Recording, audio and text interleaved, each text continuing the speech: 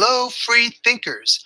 I'm Mickey Z, and I welcome you to Post Woke, the New York City based podcast where we practice intellectual self defense. This episode is going to go live in the general area of March 17th, aka St. Patrick's Day. And when I was younger, St. Patrick's Day was a big deal in my household. I have some Irish in me, and my mom was very proud of that heritage. And her dad, who had the bulk of the Irish in him, lived in the same building as us. So he would come up to visit. My mom would make corned beef and cabbage. Sometimes we'd go to the parade. We would listen to Irish music, watch John Wayne's movie Quiet Man, and basically, I even went to St. Patrick's Grammar School, so it was a big deal for a while. Over time, it became more about memories than commemoration, but I did happily learn that the name St. Patrick's has a radical angle to it, and that's what I'd like to share with you today.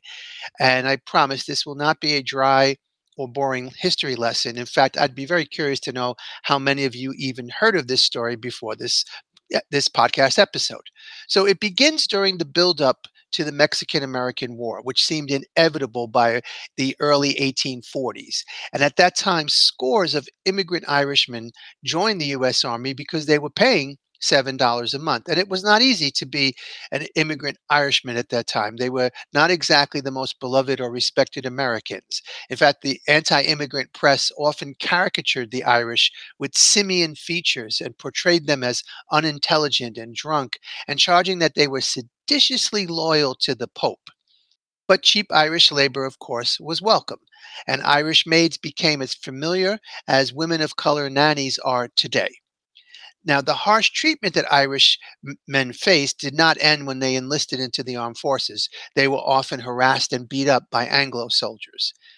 Eventually, President James Polk incited hostilities by sending U.S. troops into disputed territories.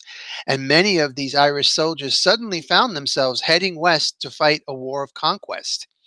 The American Army at that time, as Howard Zinn explains, was made up of volunteers, not conscripts, lured by money and opportunity for social advancement via promotion in the armed forces.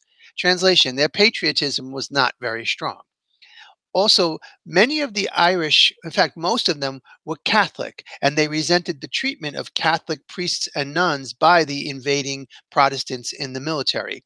A lot of the Irish soldiers that deserted did so because of the anti Catholic, anti foreigner movement. One such prominent deserter was named John Riley. He's an Irishman from Galway who deserted by swimming across the Rio Grande after asking permission to go to Mass. As the U.S. Army marched through Mexico's northern deserts, other Irishmen followed, and Riley became the captain of a 200-member rogue column in the Mexican Army. At a Mexican convent, the nuns presented Riley and his men with a hand-stitched banner. It's been described as being made of green silk. On one side was a harp with the Mexican coat of arms and a scroll on which is painted the words in Spanish, Liberty for the Republic of Mexico. Underneath the harp is the Irish motto, Erin go Bragh, which means Ireland forever. On the other side of the banner was a painting made to represent St. Patrick, who was holding a key in his left hand and in his right hand a staff resting upon a serpent. Now, the group was unofficially known as the Irish Volunteers, but the Mexicans referred to the red-headed and ruddy-complexioned men as the Red Guards. Formally, the unit was called the San Patricio Company, a title that evolved into the more familiar St. Patrick's Battalion. In 5 major battles, St. Patrick's Battalion earned a reputation for bravery that peaked on August 20th, 1847, where over the course of 3 hours, 60% of the Irish battalion were killed or captured by a numerically superior American army. One of the prisoners was John Riley. At their court-martial, most of the St. Patrick's Battalion said they had been forced to desert by the Mexicans or they had too much to drink. I mean, they needed an excuse. They couldn't just say, I hated the United States, so they said they weren't responsible. In some cases, including with Riley, this defense was actually effective. While 50 San Patricios were sentenced to death, 5 others were pardoned and 15 others received a reduced sentence. Riley himself was given 50 lashes and was hot iron branded with a 2-inch letter D for deserter. The San Patricios who faced the gallows were hanged in their Mexican uniforms and buried in graves dug by Riley and other branded prisoners. The war was over, and in the name of historical cleansing, the legend of St. Patrick's Battalion was essentially forgotten north of the border. The same cannot be said for Mexico, where there is even a San Patricios public school. On the 150th anniversary of the execution of some members of the St. Patrick's Battalion, the president of Mexico at the time, Ernesto Zedillo, commemorated that day at a ceremony in Mexico City at precisely the place where the hangings were staged. Also, Irish president at the time, Mary Robinson, was a host of a celebration in Dublin to honor the battalion. Both countries issued commemorative postage stamps at the time, and to this day, a plaque is still hanging in San Jacinto Plaza in Mexico City to honor the St. Patrick's Battalion. In 1997, President Zedillo called the desertions an act of conscience and said the men listened to the voice of justice, dignity, and honor and joined Mexican patriots who faced an aggression that lacked any justification. Thus, in memory of all the people who have faced aggressions that lacked any justification, I want to wish everyone a happy St. Patrick's Day 2022. Obviously, the media played a very large role in the story I just told you. And of course, the media continues to play a major role in how world events and military aggressions are played out to this day. So, when we come back after a word from our sponsor, I'm going to talk to you a little bit more about how the media was even further co opted starting in about the mid 20th century. So, hang on, we'll be right back.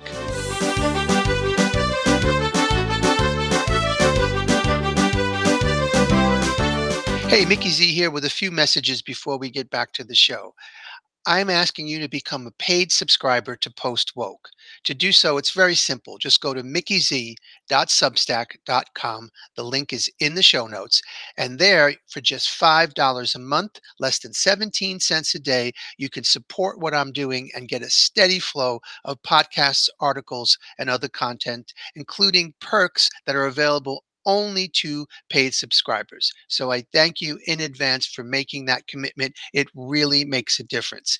In addition, if you'll scroll through the show notes, you'll see that I have a link in there for the project I do to help homeless women in New York City. Your support is most welcome. There's a link in there for a very cool Post Woke podcast t-shirt to let people know what your favorite podcast is. And there's also a link in there for my NFT digital art photography. If you're interested in non-fungible tokens as a collectible, please click that link, check it out, and maybe buy yourself a collectible work of art. So on that note, thank you again. And most importantly, please consider becoming a subscriber at mickeyz.substack.com. And now let's get back to the show. In 1948, a man named Frank Wisner was appointed as the director of the Office of Policy Coordination for the Central Intelligence Agency. This was an espionage and counterintelligence branch of the CIA. Wisner was specifically told to create an organization that concentrated on, quote, propaganda, economic warfare, preventative direct action, including sabotage, anti-sabotage, demolition and evacuation measures, subversion against hostile states, including assistance to underground resistance groups, and support of anti-communist elements in threatened countries of the free world, close quote. Later that year, Wisner established something called Operation Mockingbird, a program to directly influence the domestic American media. Wisner recruited Philip Graham, the renowned owner of the Washington Post. Graham was to run the project within the industry, and he recruited others who had worked for military intelligence during World War II. By the early 1950s, Wisner and the CIA owned respected members of the New York Times, Newsweek, CBS, and countless other communications vehicles. One of the most important journalists under the control of Operation Mockingbird was Joseph Alsop, whose articles appeared in over 300 different newspapers. Now, it's hard in 2022 to gauge the importance of that, but if you wrote articles that appeared in over 300 newspapers in the 1950s, it was the equivalent of being viral today. In other words, everybody heard what you had to say and was influenced by it. Other prominent media figures willing to promote the views of the CIA included Stuart Alsop of the New York Herald Tribune, Ben Bradlee of Newsweek, James Reston of the New York Times, Walter Pincus of Washington Post, Walter Winchell of the New York Daily Mirror, and Drew Pearson and Walter Lippmann of the Chicago Daily News. And that is a very incomplete list. These journalists and many others sometimes wrote articles that were directly commissioned by Wisner and the CIA. The CIA also provided them with classified information to help them with their work. Now, in 1977, Carl Bernstein of Watergate fame wrote an infamous article called The CIA and the Media for Rolling Stone magazine. This is back when Rolling Stone still had an iota of integrity left. At the time, Bernstein detailed how American journalists had secretly carried out assignments for the Central Intelligence Agency, according to documents on file at CIA headquarters. Some of these journalists' relationships with the agency were tacit, some were explicit. There was cooperation, accommodation, and overlap. Journalists provided a full range of clandestine services, from simple intelligence gathering to serving as go-betweens with spies in communist countries. Reporters shared their notebooks with the CIA. Editors shared their staffs. Some of the journalists were Pulitzer Prize winners and distinguished reporters. The CIA documents Bernstein referred to highlight how journalists in the field were used to help recruit and handle foreigners as agents. They also acquired and evaluated information and planted false information with officials of foreign governments. Many of these journalists signed secrecy agreements, pledging to never divulge anything about their dealings with the agency. Some signed employment contracts. Some were assigned case officers and treated with unusual deference. Others had less structured relationships with the agency, even though they performed similar tasks. They were briefed by the CIA personnel before trips abroad, debriefed afterward, and used as intermediaries with foreign agents. Appropriately, the CIA uses the term reporting to describe much of what cooperating journalists did for the agency. The most valuable CIA media asset was, and perhaps still is, the New York Times. The newspaper's late publisher, Arthur Hayes Sulzberger, provided assistance to the CIA whenever possible. CIA officials cite two reasons why the agency's working relationship with the Times was closer and more extensive than with any other paper. The Times maintained the largest foreign news operation in American daily journalists, and there were close personal ties between the men who ran both institutions. Please allow me to repeat that. There were close personal ties between the men who ran the New York Times and the Central Intelligence Agency. For a clear idea of how such a cozy arrangement between policy setters and agenda setters worked, please allow me to tell you what happened in Guatemala in the early 1950s. In a landslide victory, a man named Jacobo Arbenz was freely and fairly elected president of Guatemala in 1951. Wishing to transform his country, Arbenz installed modest reforms, and he legalized the Communist Party in his country. This was frowned upon in American business circles. Among many, many other resources, Guatemala was known as the primary source of bananas for the United States. So the Arbenz government became the target of a U.S. public relations campaign backed by media bought and sold by the CIA. 2 years after Arbenz became president, Life magazine, owned and run by a man named Henry Luce, who was a CIA operative and also owner of Time magazine. Life magazine featured a piece on his quote unquote red land reforms, claiming that a nation just 2 hours bombing time from the Panama Canal was openly and diligently toiling to create a communist state. It matters little that the USSR didn't even maintain diplomatic relationships with Guatemala. The Cold War was in full effect. Ever on the lookout for that invaluable pretext, the US business class scored a public relations coup when Arbenz expropriated some unused land controlled by United Fruit Company. There's the aforementioned bananas come into play. His payment offer was predictably deemed inappropriate. The Secretary of State at the time, John Foster Dulles, clarified if they gave a gold piece for every banana, the problem would still be communist infiltration. The CIA put a little something called Operation Success into action. A legally elected government was overthrown by an invasion force of mercenaries trained by the CIA at military bases in Honduras and Nicaragua and supported by American fighter planes flown by American pilots. Operation Success ushered in 40 years of repression, caused more than 200,000 deaths, and created what historian William Blum called indisputably one of the most inhumane chapters of the 20th century. Such chapters could never have been written without permission from the home of the brave and its proxies. As Carl Bernstein summed up in the Rolling Stone article, from the agency's perspective, there is nothing untoward about such relationships, and any ethical questions are a matter for the journalistic profession to resolve, not the intelligence community.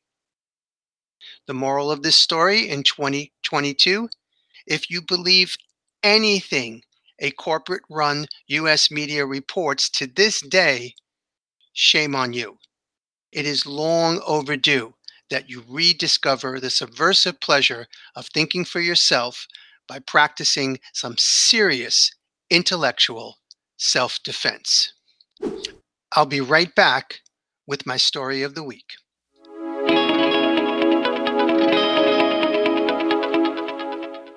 Since Carl Bernstein featured prominently in that last segment, my story is also going to feature Bernstein. You see, at the first ever gym job that I had at New York City's ritziest health club, Bernstein was a member and he regularly worked out with any trainer he could coerce into taking him for a session.